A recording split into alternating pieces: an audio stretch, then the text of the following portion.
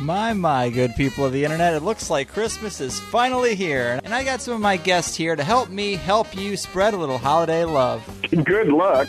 Oh, well, I know here at the Higher Side Chats we couldn't be more giddy about it, and why not celebrate the corporate-driven season of spending with a gift that, oh so ironically, spits right in the face of the Christmas machine with the sweet, sweet softness of a t-shirt for the rebellious fashionista in your life from my little clothing brand over at conspiratees.net. This is one of the most degrading things that anyone could possibly do. Thanks, Freeman. Or better yet, give them the gift that gives all year long with a subscription to THC Plus for one of your oh-so-precious friends and family. I know that's what Jim Mars is doing, right, man?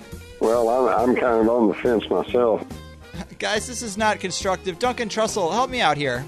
If I were Satan, the first idea I'd want to implant into their heads is... Okay, that's not what I had in mind either, but if you know someone who enjoys THC, just go to the HigherSideChatsPlus.com with any credit or debit card and put in the email address and information for that special someone in your life rather than yourself. I know I and all the great guests on THC would really appreciate it. We don't want to kill anybody or hurt anybody. We want to make a system that works. Jacques, I think that approach is actually illegal. Let's not do that. It was a great idea, but it doesn't go far enough. No, man, it went too far. But, guys, all I'm saying is a year or 6 months of THC Plus makes a great gift. Believe me, I just signed Douglas Dietrich up for a year, and he couldn't be happier. Okay. I love you dearly. Yes, honestly, you flatter me too much. If you were a member of the opposite sex, I would propose. See? What'd I tell you? Merry Christmas, people. The planet's puppet masters almost surely have a plan. There's clearly maybe something there beyond the realm of man. But until you thoroughly tested every last close-chested view, I find the more you think you know, the less you really do. Where would we be without THC? 'Cause we know they're lying to us, just don't know to what degree. Where would we be without THC? The Higher Side Chat Show, Greg Carlwood and company. Here we go again, Higher Side Chatters. From the Sunshine State, I'm Greg Carlwood. And in this modern age of confusion, it's harder than ever to know what's actually true, and it's impossible to not notice the ever-increasing number of people losing their minds because of it. They're told by the TV talking heads about another dramatic and highly charged tragedy, as well as how their respective political team is expected to respond. They see the Twitter trends and a flood of graphic images and videos taking it all at face value. They change their profile pictures, they rant into the digital abyss, and before they can even bring their emotional state back to baseline, they're hit again with something else. But we've been cultivating discernment and skepticism for a long time. And if you take a step back, it's easier to see that the same old playbook is often used. Events are engineered, mass shooters are manipulated, so-called pandemics are gamed out in advance, and everything is presented in the most panic-inducing sky-is-falling way that if you aren't constantly reminding yourself of that, it's easy to get swept away. And this is all the end result of think tanks, alphabet agencies, and military intelligence engaging in an endless string of studies and field tests for getting exactly the response they want, from psychological operations and mind manipulation programs like MKUltra and Artichoke, to covert coups and drumming up support for whatever the next move is on the global chessboard. Somehow, through all the muddy waters, empty gestures, broken promises, disingenuous coverage, psychic driving, and nauseating repetition, the system has still maintained its credibility in the minds of the masses. And as for how exactly we got here, the great Stephen Snider, aka Recluse, has chronicled the path as well as anybody in his new book, The Art, The Secret History of Psywar, Conspiratainment, and the Shattering of Reality, Book 1. The first of a planned trilogy that shows that not only have the mainstream masses been heavily manipulated through narrative control, but the alternative lanes and various conspiracy subcultures aren't immune either.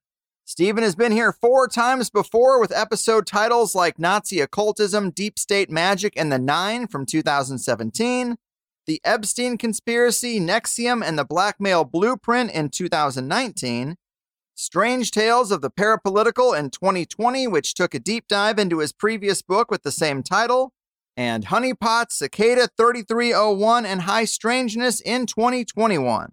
You can follow his always ongoing investigations on his blog, Vice Up View, and his podcast, The Farm, and I am pleased to be here doing the dance with him again. The Muddy Waters Walker, Mind Control Chronicler, and Tangled Web Detangler, Stephen the Spider Snider, a.k.a. Recluse. How are you, my man? I'm doing well, sir. Coming to you from West by God, Virginia here on this glorious November day. I love it. I love it. And I'm always a fan of your work. You just keep doing more and more impressive stuff as time goes on. Reading back some of those previous episode titles really reminded me of just how awesome those interviews were. And after reading this latest book, I expect nothing less today.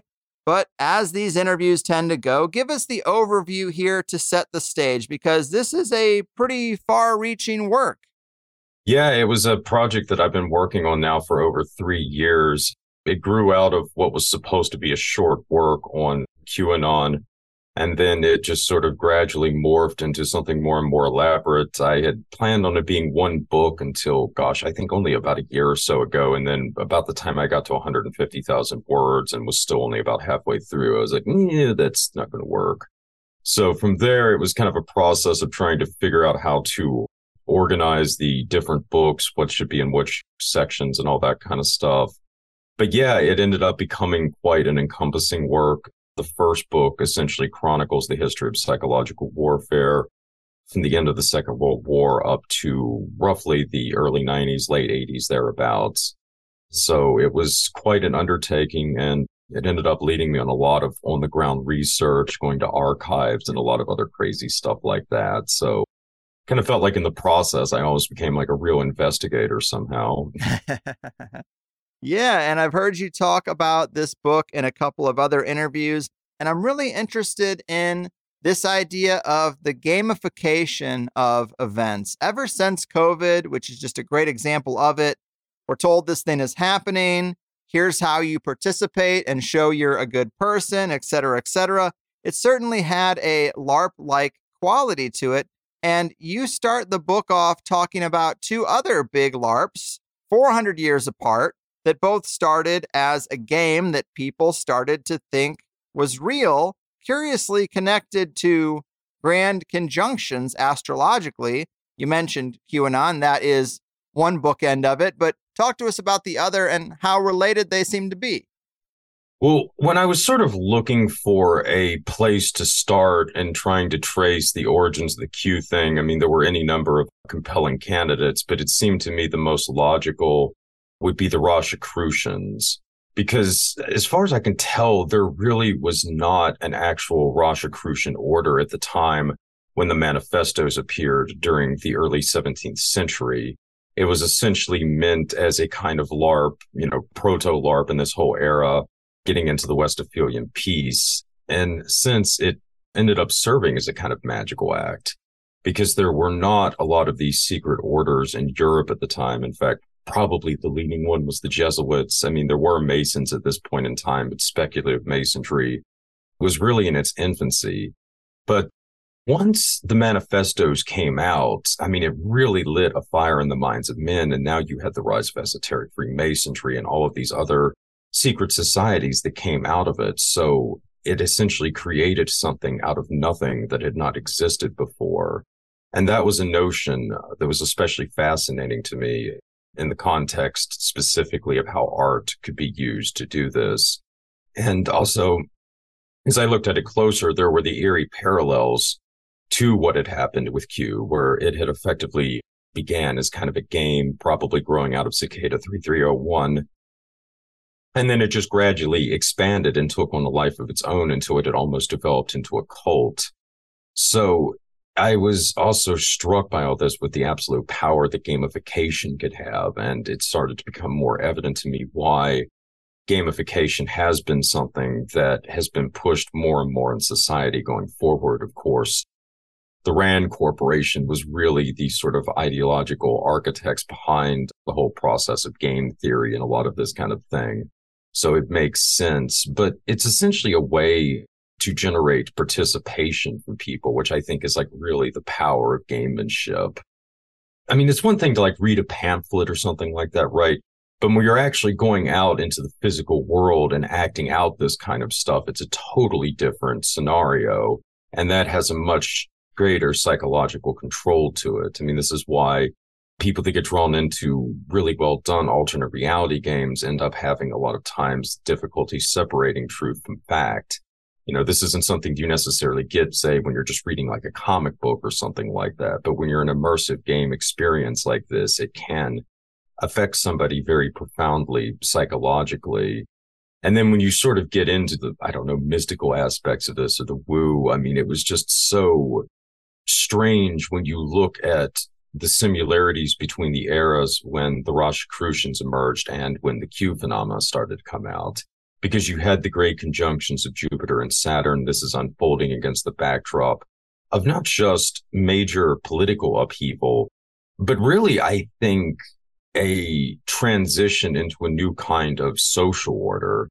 The Westphalian peace came out of this whole era with the Rosicrucian manifestos. This is all unfolding during the time frame of the 30 Years' War and also the Industrial Revolution. Essentially, Europe is moving from an agrarian society into an industrial society, and that necessitated new forms of living, new forms of government, all this kind of stuff. Really, the nation state as we currently understand it grew out of this whole era. And we're currently going through, in my opinion, the same cycle right now. The kind of industrial revolution is breaking down. The consumer economy is breaking down. We're now to, what are they calling it now? The information economy or the information revolution or something. But regardless, it's already dramatically changing how societies are organized, how we interact and relate to other people. And it's probably going to be a while until all the turmoil does sort itself out and we've found a new model like the Westphalian peace brought forth. Mm-hmm. Yeah. Great points. Great introduction to the general concepts here.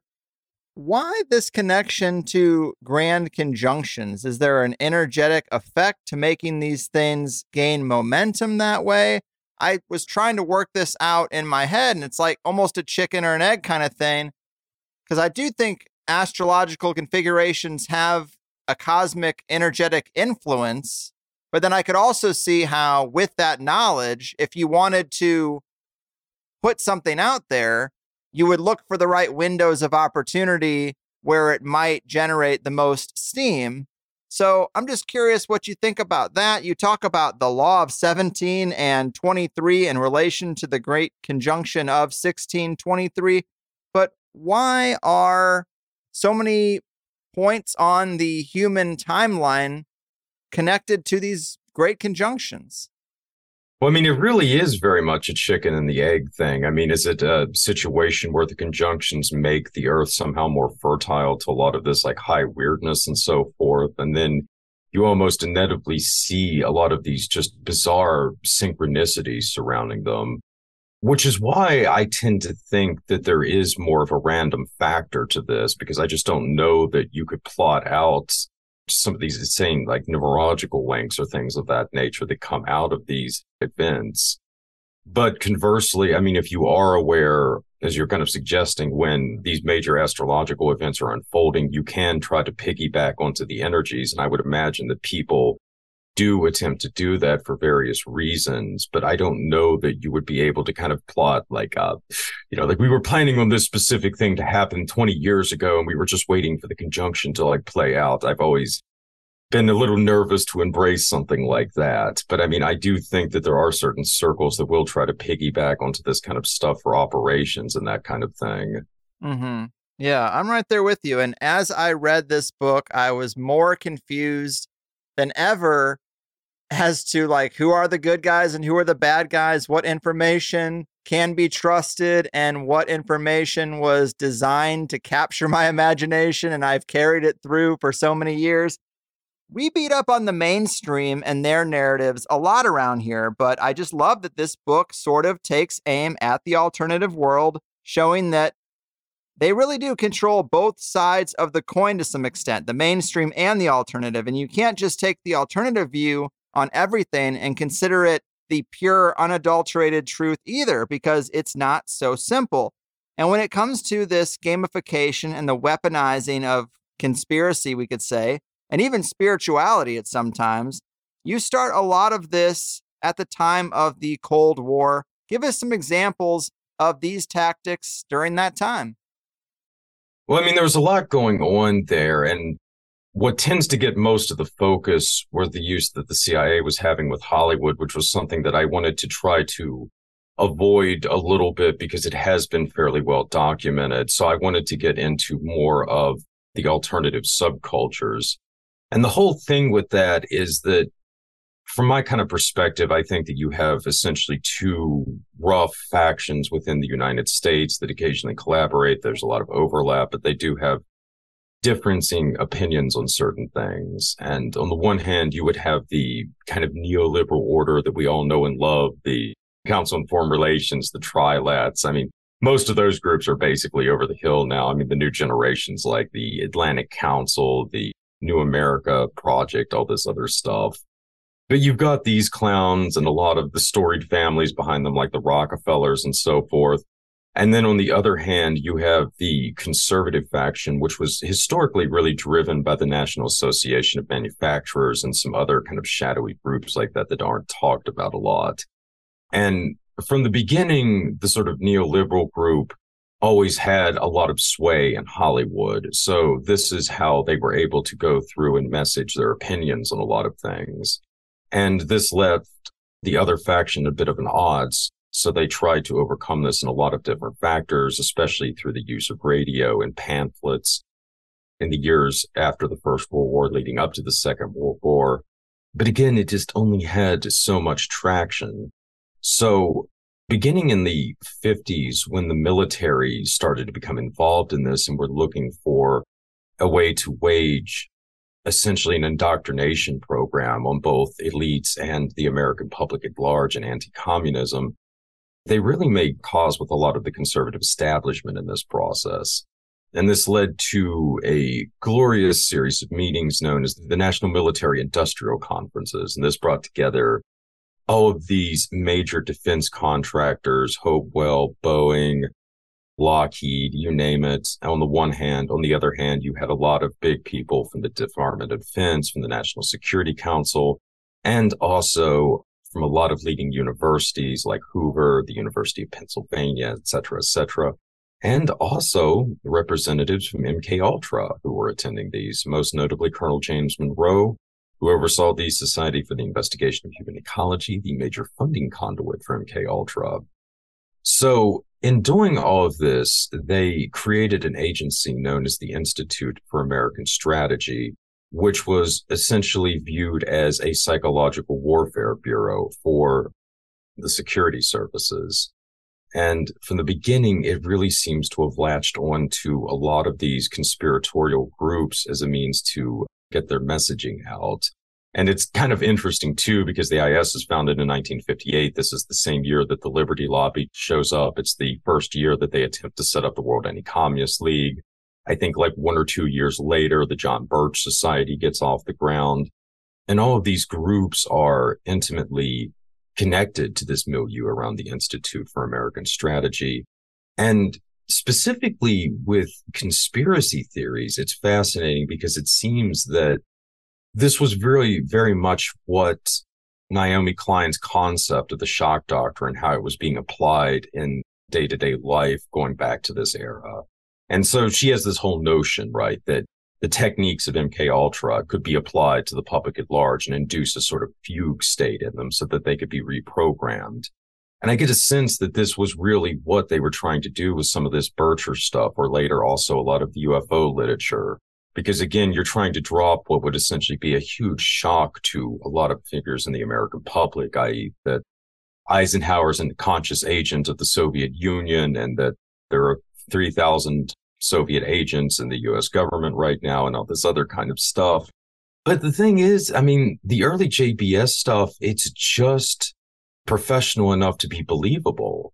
So this could totally warp somebody's worldview from what they had been experiencing, this particular time when there was a great degree of trust in the government.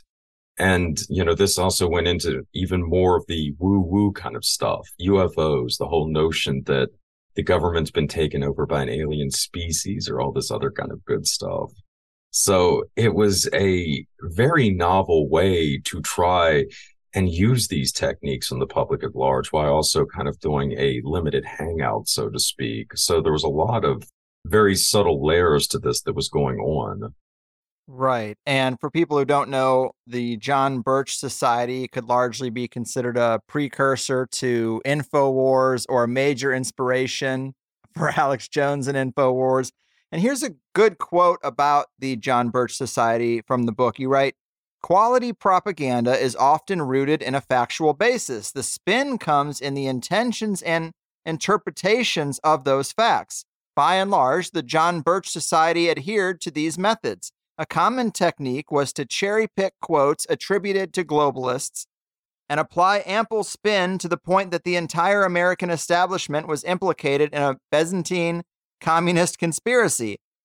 But there was at least some factual basis, even if the context was totally lost. As such, birthers and Carto's Liberty Lobby were far more effective in this capacity than the UFOnauts, and their legacy lives on through the process of red pilling. As recent years have demonstrated, this is an incredible shock, but the conspiracy racket changed after 1968. It was then that full-blown fantasies were grafted onto conspiracy theories of an already dubious nature, creating a kind of comedic performance art. Sadly, few, then or now, got the joke."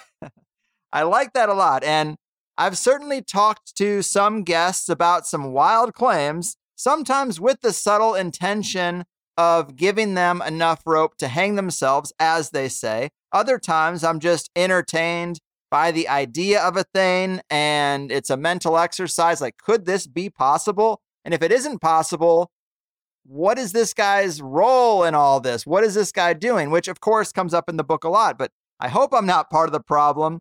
I would want you to maybe elaborate on this change you speak of after 1968. What are you talking about there? Well, really it goes, and this is something I'm going to get into a lot in the second book, but I mean, it really gets into the rise of Discordianism, because now essentially you have people like Robert Anton Wilson and Robert Shea and Kerry Thornley using conspiracy theories essentially as an art form for their own, kind of quasi take on a lot of these different subjects.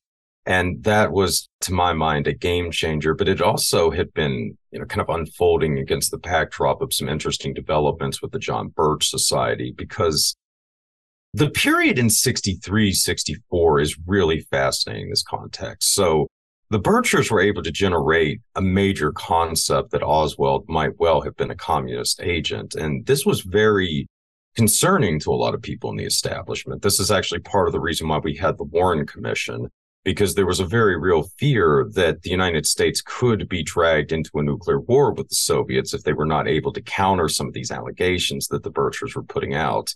And then later on, they would continue to push some of these narratives for the possibility of nuking China as we got into the Vietnam conflict. And in the flip side of the coin, you also had sort of the counter narrative being put out at the time as well. I think it's really interesting in this context that this is at the same time frame when Stanley Kubrick drops Dr. Strangelove. Obviously, if you've seen it, you can tell that this is just an absolute deconstruction of Bircherism. I mean, the whole thing with General Ripper obsessed over his bodily fluids because of the fluoridation in the water. I mean, this is straight out of Bircher literature from that era. So you've got essentially this sort of low-grade psychological warfare that's being played out by these different groups. You got Kubrick involved, people like John Frankenheimer, Kirk Douglas for the neo-libs. Then you've got all this weird stuff with the Birchers in the military. So nonetheless, this still continues to be an issue. And around 1966, when the Birchers are at the peak of their influence, as far as I can tell, Robert Welch decided to take a dive. This marks the glorious point when he starts to blame everything on the Bavarian Illuminati.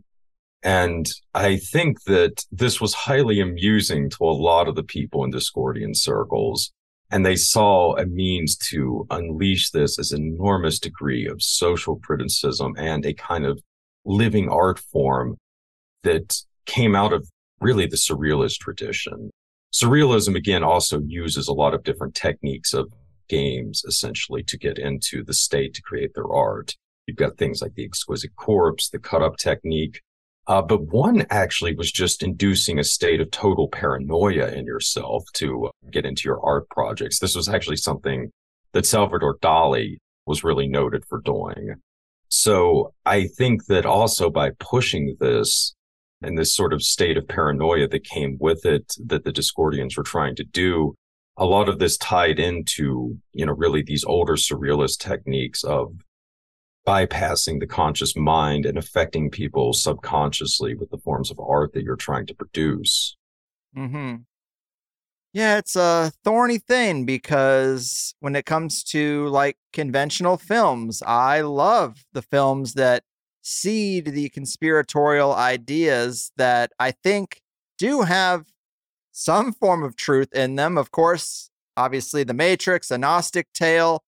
It's a way to represent things that we can't actually get the facts for. Because a lot of this stuff that we might talk about on our podcast, I mean, especially me, it's outside the realm of being able to get verifiable, concrete evidence for, because it's just too protected. It's just at too high of a level on some of these things, like false flags or this or that. And so we look at certain films as examples of how the world is run, like Network, for example, and that famous speech. And so when it comes to mixing reality and art, I guess I don't mind it too much, but there's also a lot of manipulation in there as well, and that takes people off the deep end. And so, yeah, you gotta, I guess, cultivate discernment in both regards. You can't trust the mainstream news, but you got to be careful to absorb everything that quote unquote whistleblowers and conspiracy researchers might be putting out there. It gets quite tangled and requires a lot of nuance, I suppose. And I wanted to bring this up because in our very first interview, we talked about Andrea Puharich and the infamous seance where they apparently channeled these Egyptian deities known as the Nine. And we've talked about the people who were there and how influential they were in major events in pop culture. It's one of my favorite bizarre stories, but you did a little more work on Puharich and his background in this book. Talk to us about that a little bit and how this more fleshed out background information might have changed the way you look at this seance story. Well, a lot of it had to do with the role that Puharich was playing with the U.S. Army at the time. The thing is that he did these seances. I believe the first one was on New Year's Eve, 1952, and then the other one was in June of 1953. So like roughly 6 months apart and right at the solstices, of course, right? In between this time frame, Puharich had gone back into the Army, and specifically he had been detailed to the psychological warfare component in the DoD, and this would have effectively been like an early version of the Special Operations Command. A lot of people don't realize this, but Special Operations Forces, your Green Berets, your Delta Force, these guys all work in conjunction with psychological warfare officers in the military because all of this is considered an operation to the Army, not an intelligence gathering operation or something to that effect. So this is also coming against a backdrop where Puharich would be doing work with Project Artichoke and Puharich had suggested that he had been involved in this kind of research for the Navy going all the way back to 1947 with something he called Penguin. There's never been a Project Penguin found, but there was a Project Pelican, which was extremely brutal. It was basically a full-blown Clockwork Orange type procedure. I believe that took place in San Diego. And yes, it did. They were taking, I think, prisoners and doing the whole holding their eyes open and forcing them to watch really graphic material to an extent. Which in and of itself is like interesting because in theory, they're doing this to make these men more predisposed to violence. Yet they've recruited them from military prisons, which, again, for those of you outside the United States, military prisons are even worse than most public prisons here. So keep that in mind. So you're bringing in all these characters who had already displayed a high capability of violence, which is what had got them incarcerated in the first point. So did they really need to make these men more violent than they already were, which is an interesting question and begs another question. Well, if they didn't need to continue dishing them like this, then why were they doing these procedures in the first place? Which again brings up a lot of the questions as to whether or not this was all just a joke or if they actually were communicating with something. But I mean, what could be said, I think, in this regard was information that I found and that I had uncovered while I was working on this book and I had gotten into in another section. But essentially, this went back to a declassified FBI document that I acquired that discusses one of the early Artichoke committee meetings. And for those of you unaware, Artichoke grew out of Project Bluebird. Bluebird, as many people know, was the first CIA behavioral modification program, but it was also a joint military program as well. And it grew out of a lot of earlier Army and Navy programs. And again, just to emphasize this, but Artichoke was never rolled into MK Ultra. It continued concurrently with it, and it was under different leadership. And specifically for Artichoke and Bluebird, it was these committees that got together, and they had been meeting since I think at least 48 or something like that. And as I looked at this FBI document, I was able to put together some interesting things in regards to the players here. So this would have been a subcommittee of, I think it was the Joint Scientific Intelligence Research Board or something. God, it's like a slew of these different alphabet agencies here. God, I can't remember what they were calling them, but this was one of the successors to the Defense Research Council for World War II. And the guy who oversaw all this stuff and was still overseeing it in the early days of Bluebird was Vannevar Bush. The guy everybody wants to point to at the Smith document is overseeing the U.S. government's UFO program. But even before all this stuff had gone on, he was effectively the de facto overseer for this Bluebird committee thing. And it gets really interesting when you look at the CIA representative on there. This guy was a dude called Cleve Baxter. Now, most people are familiar with Cleve Baxter because he later claimed to be able to communicate with houseplants with polygraphs. But well before he got into this racket, he was a specialist in narco-hypnosis. This was really his big bag, and he would later become a huge figure in a lot of New Age and UFO circles. He would also join a very sketchy chivalric order that I've been obsessed with for years called the Sovereign Order of St. John.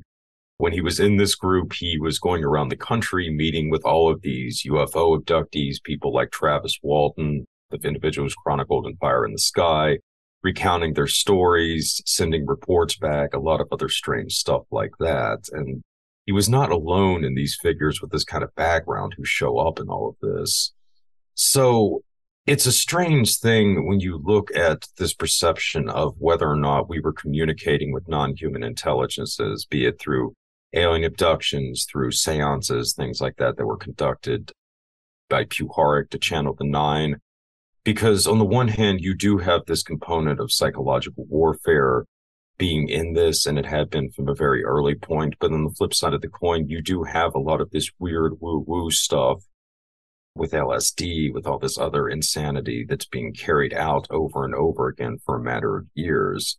And it's something that even now I can't really say for certain if the people doing this genuinely believed in what they were doing or if it was just a game to them. I mean, just to give you sort of example what a mindfuck this is, going through like Edward Lansdale's documents at Hoover, he was a major guru in psychological warfare. He really weaponized spirituality and occultism in that sense.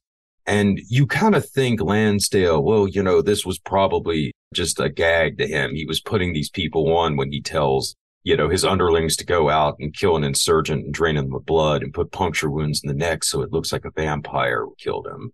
Which he did during The Vietnam. Philippines. Yeah, it started with the Philippines insurgency. But the thing is, Lansdale, I have all these papers that he was sending to his boy in the Philippines, Charles Bohannon. Bohannon's another really interesting guy. He was a Harvard-trained anthropologist who worked for the Smithsonian and really helped Lansdale figure out how to weaponize native indigenous beliefs against them. But anyway, these letters, right? they've got all of this, like, Masonic all-seeing eye, like doodles and stuff like that on it.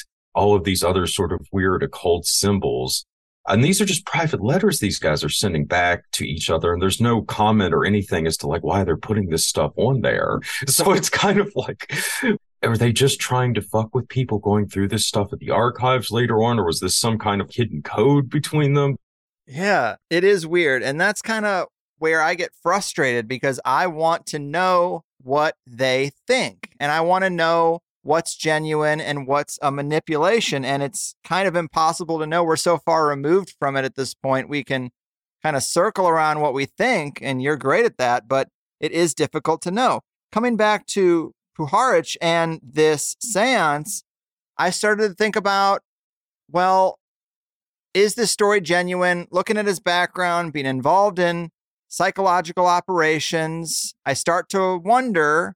I do think they have some occult belief systems behind the curtain, but I don't know if those stories always get out. And then it's like, well, where did this story come from? My understanding is the first person to really write about it is Robert Anton Wilson.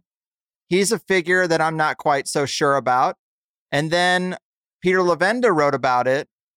And Sinister Forces is an amazing trilogy, but Peter Levenda has some weird stuff about like kind of weaving in and out of behind the curtain and some strange background. And that doesn't make me all that confident either. So I don't know. You used the word traction earlier, and I start to think, are they just trying to get a story some traction? And they're just trying, well, it didn't work enough here. Let's put it out again. Let's put it out again until it starts to gain traction. And then you have the influence of the Council of the Nine being talked about as something that influenced Star Trek. And it's like, well, was that just another trying to get traction for this whole thing? Or was it a genuine influence for some multidimensional entity? This is an interesting paragraph, but you write about this guy, Jack Sarfati, who had some ties to Puharich. And you say, by the time Sarfati encountered Puharich during the 1970s, the parapsychologist was working closely with the controversial Israeli stage magician Uri Geller. Puharich was writing a biography of Geller, the aptly named Uri, in which he alleges that the magician was in contact with Spectra, an extraterrestrial computer orbiting the Earth. Periodically, the intelligence contacted humanity via the telephone, assuring the recipients of a great destiny in a mechanical voice. It wasn't just Geller that Spectra contacted either. Safadi and his mother became convinced the physicist had received such a phone call during the early 1950s as well. Man, I never read Uri cover to cover or knew that other people received apparent Spectra messages, but an ET spaceship orbiting Earth and sending messages down is not far from the story of the Nine, actually. And it almost sounds like a repackaging of this narrative that it seems like he was just really wanting to get out there in one form or another. Now I'm wondering if that seance ever happened. I guess talk to us a little bit about all this stuff I just threw out there at you and Spectra as maybe a repackaging of the story. And do you think the seance happened? Well, yeah, I definitely think that it happened. I mean, there's been enough people to come out and acknowledge that they were there. I mean, it's hard to say, obviously. I mean, but I do tend to go with Puharich himself being a true believer. It's not to say that people above him were not using him and taking advantage of his, frankly, fanaticism in a lot of this. But I do get the sense that he was a true believer. And, you're correct. Obviously, the Spectra thing was basically a repackaging of the original Nine. But the whole thing is that the notion of the Nine was not really revealed to the public at large until 1974. So you're talking a good 20-something years between the seances and when Puharich really brings this stuff to the public. And up to that point, it seems that awareness of the Nine mainly existed in fairly exclusive elite circles and had become a sort of quasi-cult, maybe in Hollywood. So again, this sort of begs the question, was this something that they were trying to seed a narrative, or was it maybe something that was designed potentially as a control mechanism for certain elites? Again, you could maybe draw some parallels to the Church of Scientology in this regard, where it's proven to be phenomenally capable of bringing actors and a lot of entertainers and celebrities, people that have a lot of cultural currency at their disposal, into the church itself. So I could see in some ways that Puharich may have been trying to set up some kind of quasi-Scientology thing with the Nine amongst certain individuals in Hollywood. But then later, it does start to filter into the public through various films and television shows. Of course, the original Star Trek. Chris Knowles has argued that this might have gone back as far as the original Outer Limits with Leslie Stevens. And I'm actually convinced as well that Stanley Kubrick was aware of this and incorporated some of the Nine mythos into 2001 because of an old high school buddy of his. But it's just an interesting thing with this, where on the one hand, were they trying to seed concepts of a cargo cult or something like that would eventually be revealed to the public, and did that blow up in their face when the Yuri stuff came out? Again, this is a specific possibility that should definitely be considered with the Nine, but it doesn't really explain why there seems to have been so little effort made to try to bring broader awareness to this cult in the first several decades of its existence. Of course, you had the changing story as well, but again, I mean, this tends to happen when you're getting into channeled communications. But it is very interesting as well that, I mean, people like Robert Anton Wilson and Peter Levenda do show up as continuing to push this narrative, because certainly, these are guys that have done a lot to try to generate a lot of false stories and narratives for various reasons. I mean, Levenda is a guy, there's been speculation for years that he played a role in the Simon Necronomicon, that he was potentially Simon himself. So it's fascinating that it's also a certain type of researcher that seems to pick up this narrative and want to run with it so much. Yes, absolutely. Well said. And we talked about the John Birch Society, the conspiracy side of the coin. I wanted to talk a little bit more about the ufology side of the coin.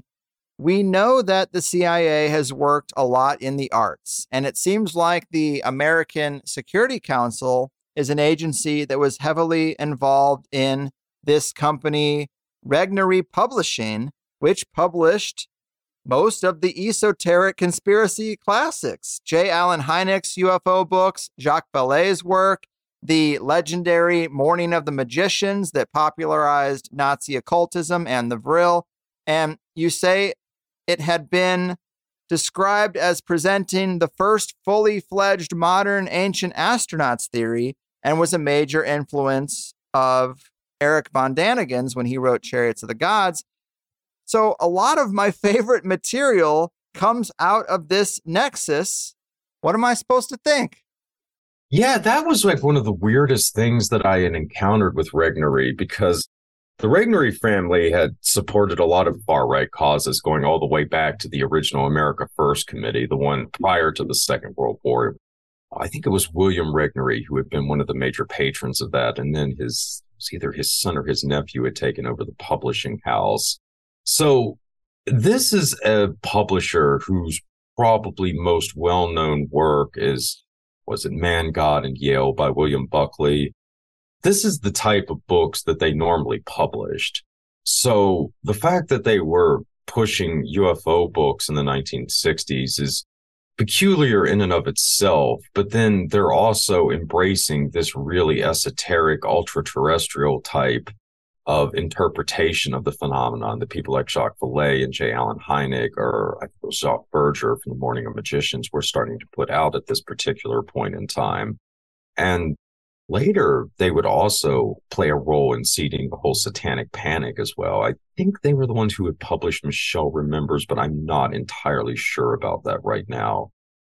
But yeah, it's very interesting that this would be the publisher doing this. But again, in Regnery's case, he was involved with this group, the Institute for American Strategy, the one that I was just talking about before, that was a psychological warfare bureau, effectively. So in this context, you have to consider that the publisher was definitely being used for the purposes of political warfare.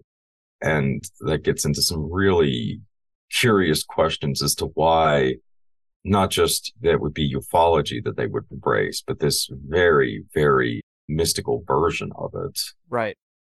Which I think is the more nuanced, more accurate framing of it than aliens from a distant planet in a mechanical ship So I don't know what to think now, but let's talk about Jacques Berger a little bit. He was co-author on Morning of the Magicians, like you said. He was a chemical engineer, a French spy, a journalist, and a writer. Here's a paragraph from the book for more context. Berger's Extraterrestrial Visitations from Prehistoric Times to Present, published in 1973, heavily promoted the ancient astronaut hypothesis. Regnery's involvement with him, whose Secret Doors of the Earth they also published, is most intriguing. Berger and Vallée had known one another since 1961 and would carry on a correspondence throughout the rest of the former's life. This is most interesting in light of Berger's pedigree. In 1959, he authored a curious article in the French magazine Constellation entitled Thought Transfer, Weapon of War. The piece proclaimed that ESP tests were performed on the USS Nautilus, the world's first nuclear-powered submarine, the year before. The purpose of the experiment, Berger wrote, was to determine if telepathic communications were possible over long distances. So, Jacques Berger is a lesser-known name to me, but what are your thoughts on his work and if he was being genuine with it? Apparently, he got a lot of his ideas from Lovecraft. You could say that the old ones and the notion of ET origin of humanity is somewhat similar. But I just don't know what to think now, and especially with his relationship with Jacques Vallée. Jacques Vallée is not a spy, and he seems pretty genuine, but I don't think he shares everything he knows. What are your thoughts about this relationship, Berger in general, and how all this material has spiraled out decades later to still be quite popular, and we just don't know how genuine or authentic it is? Well, I mean, Berger was definitely a character. Another thing that's really significant about the Morning of the Magicians as well is it really popularized the whole concept of Nazi occultism. A lot of people kind of looked at the Spear of Destiny and what have you, but the Morning of the Magicians predated all of this. So in a sense, some of this work, I think, did provide a certain romanticism to Nazism, where it's like, well, no, there was actually this, kind of mystical brotherhood within the Third Reich or something to that effect. So Berger did some pretty sketchy stuff like that. And then when you get into this, article that he wrote about telepathic studies potentially being done with the Navy and submarines, this was potentially one of the things that spurred the Soviet Union to start looking into their own ESP research again after a lull of many decades. So there clearly seems to have been a strong component of psychological warfare for this. But again, in terms of why these notions, I think that were being used by the security services and using things that were being put out by Vallée, and Berger goes into who the target ultimately was. And that was the Soviet Union. And the reason why they're doing this, I think, is connected into the whole concept of cosmism, which was so thoroughly ingrained in the Soviet scientific community that there was no way that they could ever totally suppress it. And for those of you unfamiliar for cosmism, it was really almost a kind of proto-transhumanist ideology that grew out of certain Russian intellectual circles towards the end of the late 19th century, many of them connected to the Orthodox Church.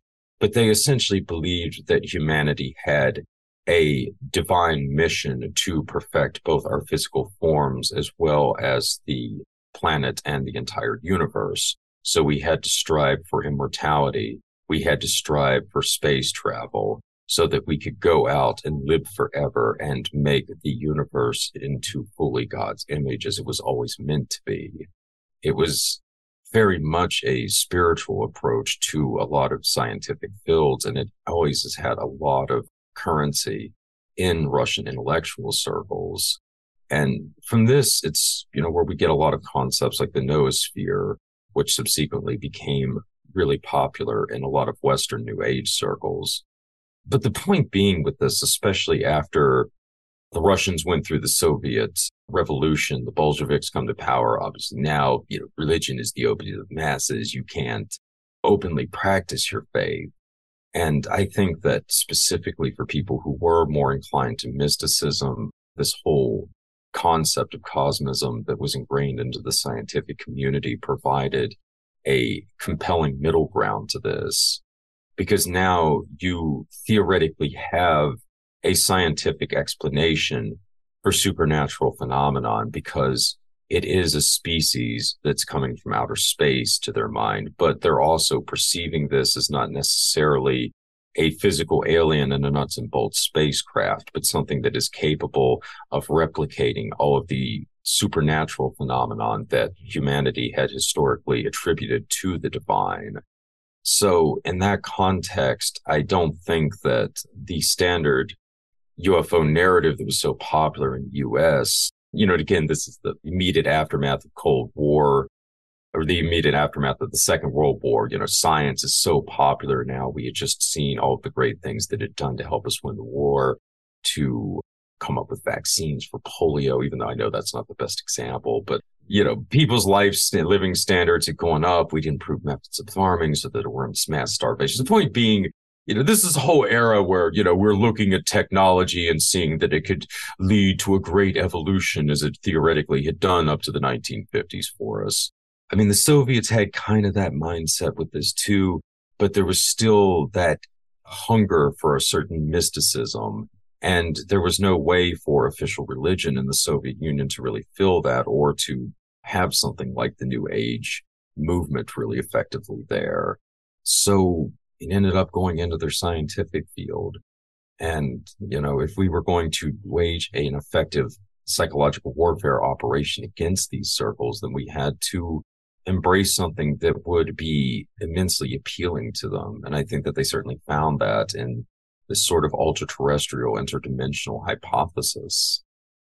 It's interesting that you say you think the target for that material was the Soviet Union.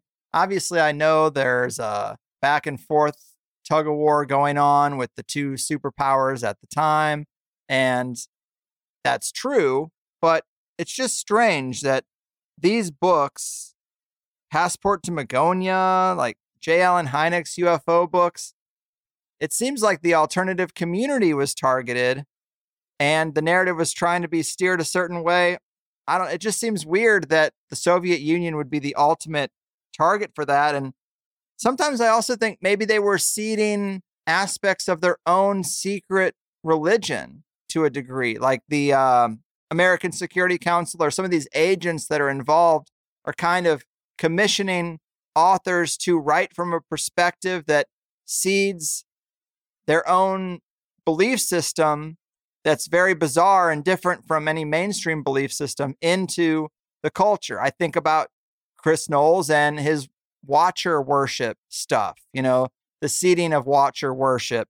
And we're talking about, Chariots of the Gods and the ancient astronaut theory being involved here. Like, were they trying to covertly put out some of those ideas? I heard you in a previous interview talking about the elite secret belief system and the context of Satanism, and saying like, well, Satanism is way too simplistic of a term to describe what might be a very esoteric worldview that circles around in the top of the pyramid to some degree.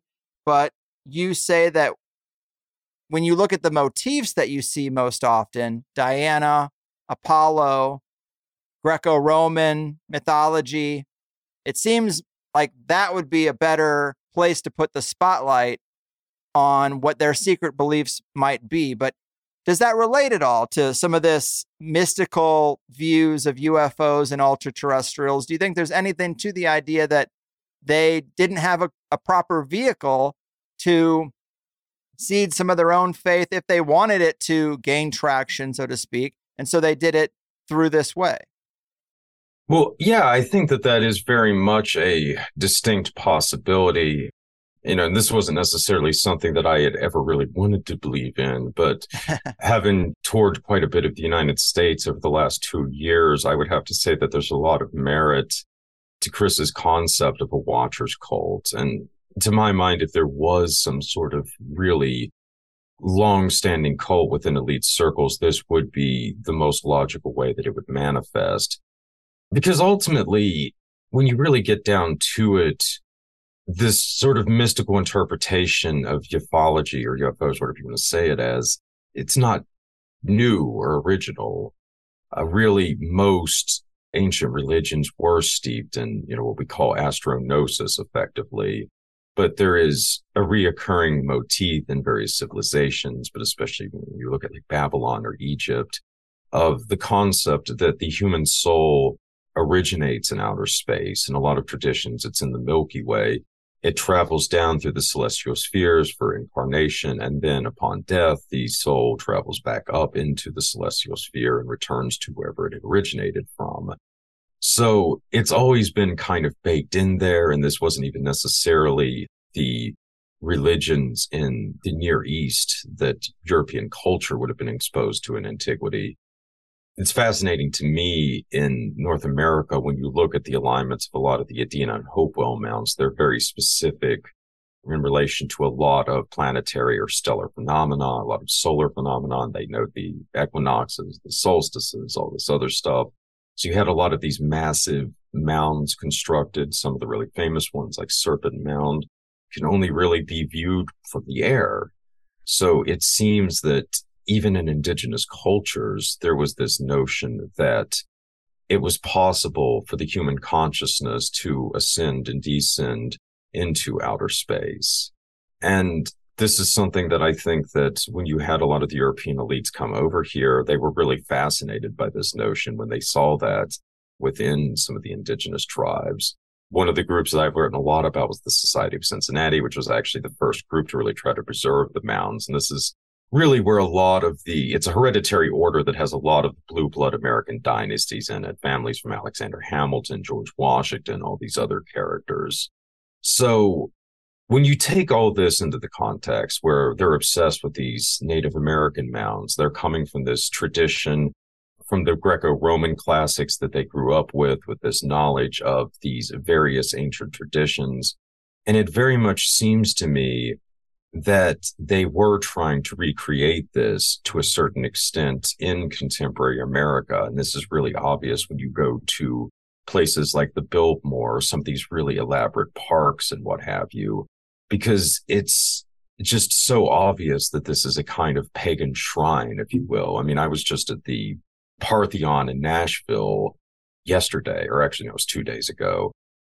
I'm literally standing at the feet of a massive, I think 60, 70 foot tall statue of Pallas Athena with her freaking like Medusa head on her chest and all this other weird stuff like that. So it's just, there was so much time and effort that was put into constructing all of this stuff across the country. And in the case of some of these manors like the Biltmore, where it seems clearly that there was a kind of ritualistic purpose to this, but it's like, this thing cost a small fortune to build. It's in Asheville, North Carolina. There was nothing there. They had to build an entire freaking village around the thing to even service it.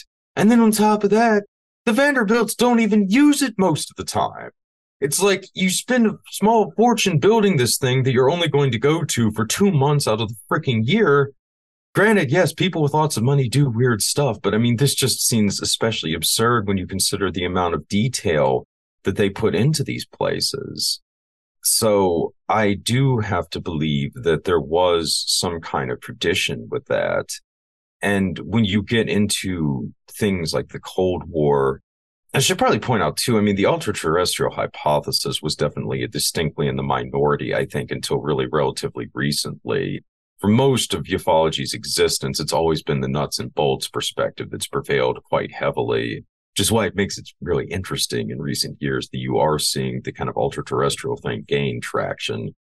But nonetheless, when it comes to Russia, yeah, I think that the possibility that you're trying to create a cult out of all this and establish it among the Russian elites is also a very distinct possibility to this. There was an interesting book written by Miles Copeland called The Game Player. Copeland was a big CIA poobah who did a bunch of coups and stuff. He's also the father of Stuart Copeland, the drummer for the Police. Got to think about that in their title. But anyway, Miles liked to talk about occultism in high and low places. And he had strongly indicated that groups like the Church of Scientology were created for the purpose of targeting not average Joes, but influential members of society so that they could be controlled through these cults. And I mean, this seems to really very much have been in play by the security services. And as example of that we do have a fairly good amount of documentation for would be the Moonies, for instance. The Moonies are the Unification Church, for those of you unfamiliar. The Moonies have been huge in Japan for decades, and specifically among the elite. In fact, the whole assassination they had of Abe, I think it was about a year and a half ago, 2 years or something like that, was all tied in with the Moonies. So this is just sort of one instance where much of the Japanese ruling party was closely linked to this specific church that had just decades of ties to the CIA and would have effectively provided them with a very influential sect to influence Japanese society through. And I think it would be foolish to think that this is the only case where they would have done something like that. So yeah, I mean, if you really want to gain control of the Russian elite and get them to do to your will, what better way than to, take over their spiritual practices, essentially? Yeah. I suppose I just never really thought too much about that side of things. I kind of focus on the ideas and if they are true or not, if they have any merit. And I should say, I mean, this doesn't necessarily invalidate this stuff or make it evil or something. I mean, I'm not trying to suggest that at all. I mean, I think the ultra-terrestrial thing is the most logical hypothesis for the UFO phenomenon as well. It's a great theory. I think Vallée is really at the cutting edge of a lot of this stuff, along with people like John Keel and so forth. I mean, to be honest, this is really the only kinds of explanations that can take into account of all the high strangeness. But again, kind of going back to something we had talked about earlier, a lot of the best propaganda is based in truth, right? So Right. And it's okay to say, I guess, that maybe they had an ulterior motive. They aren't just putting out information for information's sake. And there was another agenda there that doesn't invalidate necessarily everything that was said. Like I said in the beginning, this makes it all a lot more confusing, and we're dealing with muddier waters, and we're dealing with the gray. It's not a lot of black and white. We're clearly in the gray territory. But as we're wrapping this up, I just thought this would be a fun question, because you mentioned with the creation of the book, you did a lot of firsthand research. It took you 3 years. You did a lot of traveling. You went to some archives firsthand, trying to find evidence of this or that, something you heard that you wanted to really make sure was true. What do you think you're most proud of when it comes to that? What do you think is in the book, a very dense and detailed book, chock full of information? What do you think is one of the things that is in there that you think is your contribution to this work that you found firsthand? You held the document. You're like, this I can verify. And I'm so glad I came here instead of just speculating or wondering if it was there. Because there has to be a couple of things maybe that stand out to you as like, I'm glad I got this document. I'm glad I verified this. Yeah, I mean, there were definitely a couple of them. I think one, though, that I was really stoked about finding was in Edward Lansdale's papers at Hoover. But it was for this company that was connected to, was it Bold, Bernanke, and gosh, I can't remember. It was BBS. It was essentially the company that was hired to build what became the ARPANET by ARPA around 1968. There was the company that JRC Licklider was deeply involved with. But anyway, I have been searching for more evidence of Lansdale's involvement with ARPA because I had found out that Lansdale was essentially running ARPA's counterinsurgency program, Project Agile, through his flunky William Goodell in ARPA during the early 1960s. And this was really disturbing because this is at a time frame where they were trying to use data mining and an early version of the internet essentially to try and create predictive models for insurgencies and personality profiles for individuals using this kind of data mining. So I had wondered if Lansdale was more directly tied into this. And it turns out that he was a consultant for this subsidiary that was a part of BBS. And they had also gotten this contract, or had been bought out, I should say, by BBS shortly before they were awarded the ARPA contract, which is interesting because the head of the company was a veteran of the CIA who had recently retired. He was also a graduate of Yale, and apparently he had a wonderful singing voice as well. He was in the choir at Yale for many years before he went into the CIA. So anyway, Lansdale is involved with this, and their whole proposal was basically for projecting insurgencies. So it did seem that Lansdale, even in the private sector, had continued to push this whole notion that you could use data mining as a distinct possibility for, effectively pre-crime. You could predict where an insurgency would be or what individuals would be more prone towards insurgency. So this was just a really disturbing aspect to this to me, especially from what we've seen with Google, with Cambridge Analytica in the 21st century. But this stuff was already being envisioned as far back as the 1960s, and it was always connected to these counterinsurgency programs that Lansdale developed initially in the Philippines and then later in Vietnam with the Phoenix program and kind of related projects like Condor. So, again, I think we're once again seeing the fruits of this war effectively being brought back to the United States. We had probably been using this technology to try to predict insurgencies and potential insurgents overseas for some time. And now it's in every aspect of our lives, our elections, our, economic situation, marketing, and anything you can think of. Yeah. Well, that makes a lot of sense. Great find. Good on you for locating that document. But man, this has been really interesting and informative. Congratulations on just a very impressive work. I look forward to the other 2 volumes coming out. Let the people know what you intend to cover with them, when they might be coming out, and anything else you're up to that they should know about. Well, probably I'm hoping that the next volume will be out late next year. This is actually the one I have to do more research with. The 3rd volume is actually a good chunk of it is already finished. But the second one is going to really go deep into the history of Rosicrucianism, into Satanism and satanic panics, and then going into the 20th century with a lot of topics like surrealism, the Fortean Society, and then, of course, the Discordians and a lot of fellow travelers. So that one's going to be definitely a fun one to write. And I definitely suspect I'll be doing some more research on that in the field, too, especially in California. And then the 3rd one, which is going to be the real shattering of reality one, is going to try to bring everything together and going into how all this is unfolding in modern times. In the intern, I'm actually probably going to try to release a kind of travel log based on these different dispatches I've done, kind of going into all these like weird sites that I've been to, a lot of interesting places. And just sort of random things. I mean, I was going to put in like description of the time Keith and I almost died in the desert of Arizona while we were on mushrooms trying to find coffin rocks, I think, or something like that. Also, some of my favorite cooking recipes, tips on how to cook a Lego ham roast while you're on LSD, that kind of thing.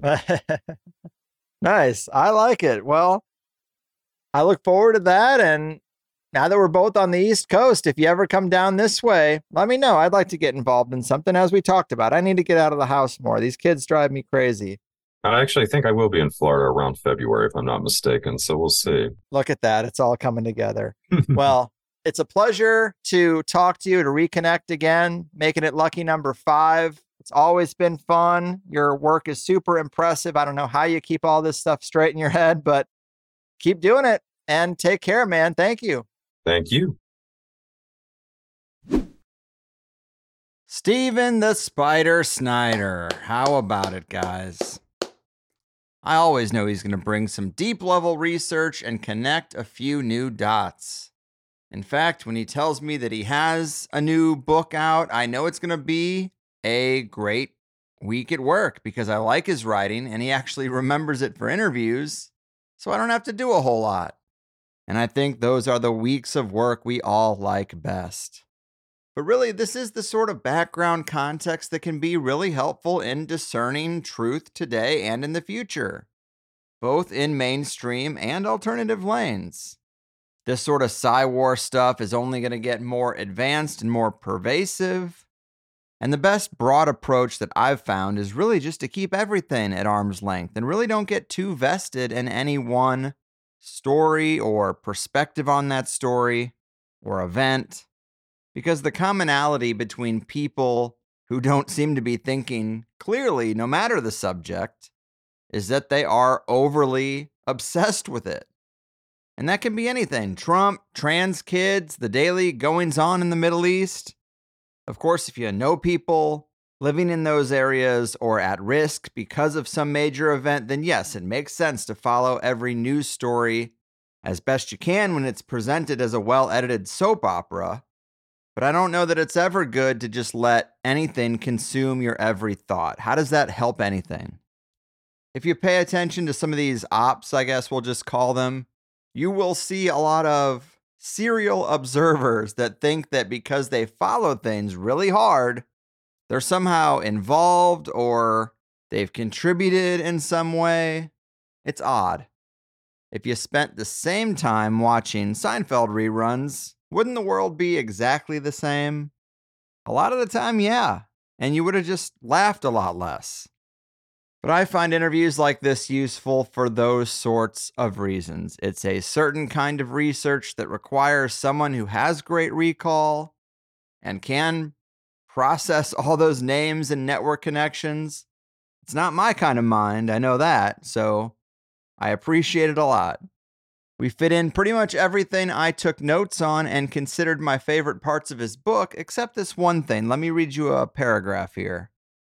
In the epilogue, he says, basically everything we have considered, special operators, counterinsurgency, stay-behinds, the ARPANET, predictive modeling, and psychotronics, all would have factored into U.S. nuclear policy.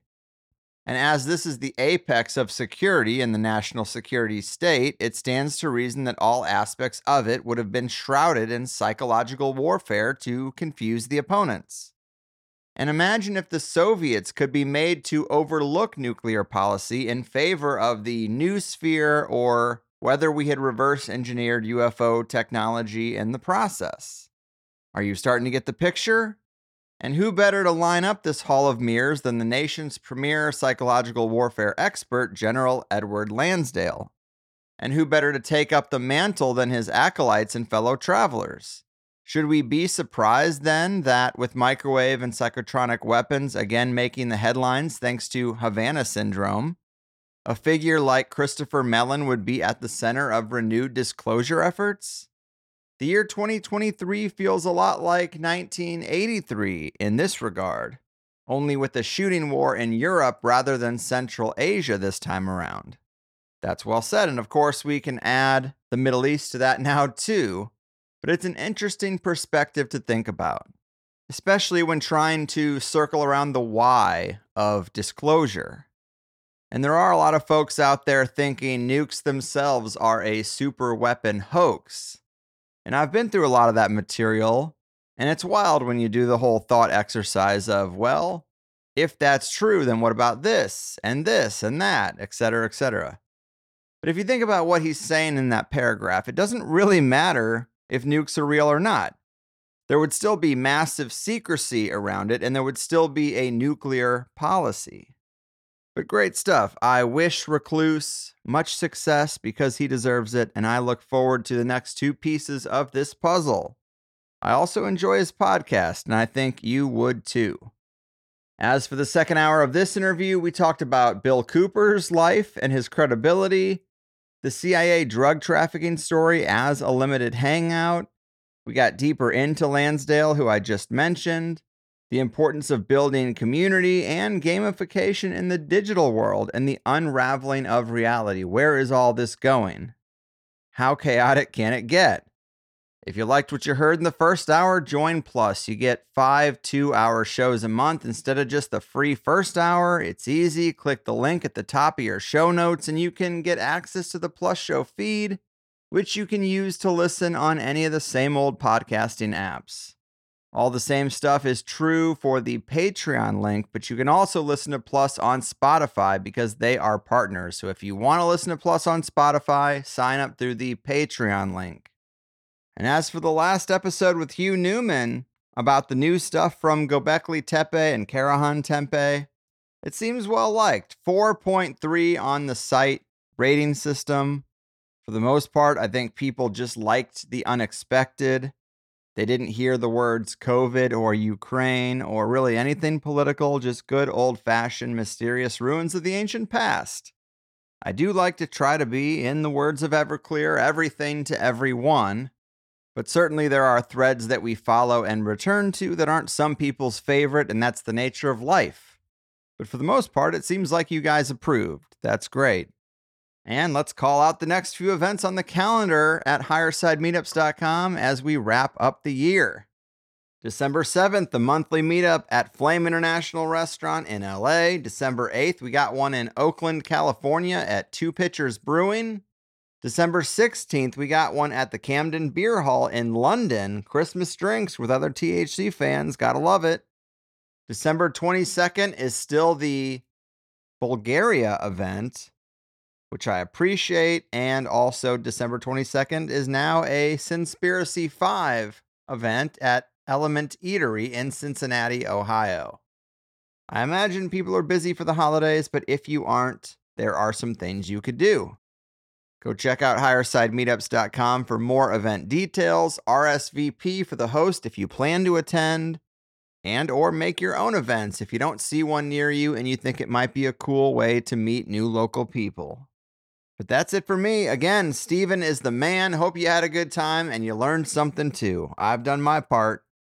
Your move, seance sitters, Psywar wagers, and paranormal publishing participators. Your fucking move. You know the plan has always been to hack your brain. MK Ultra's trying to drive you insane.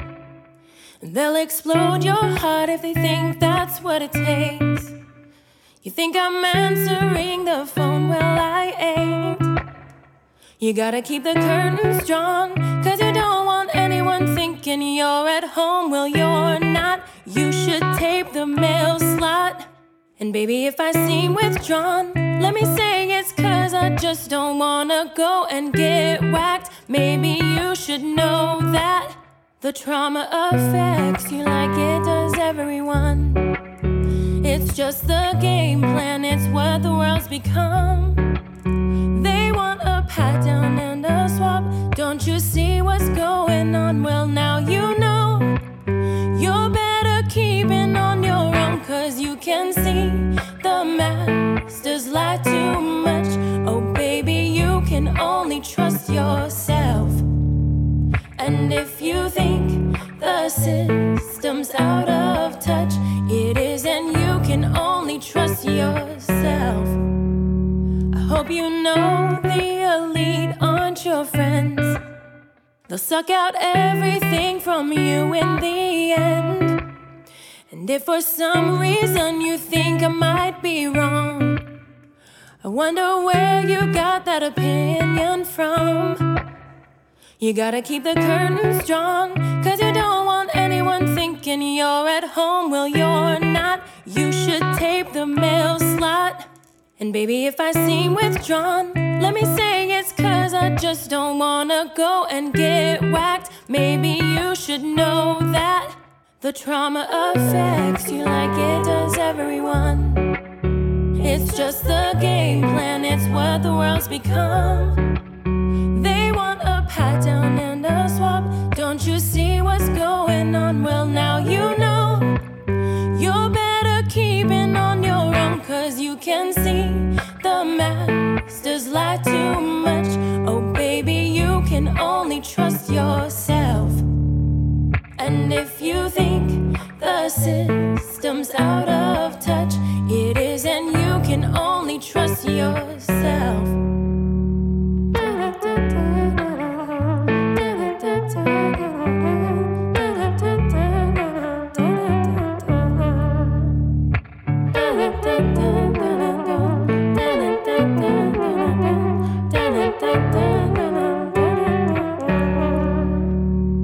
You might think that these problems are small, or maybe they aren't registering at all. Now they know you're naive and vulnerable. You won't believe all of the stunts that they'll pull. 'Cause you can see the masters lie too much. Oh baby, you can only trust yourself.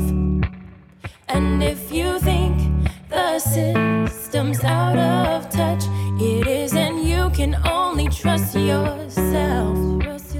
'Cause you can see the masters lie too much. Oh baby, you can only trust yourself. And if you think the system's out of touch, it isn't. You can only trust yourself.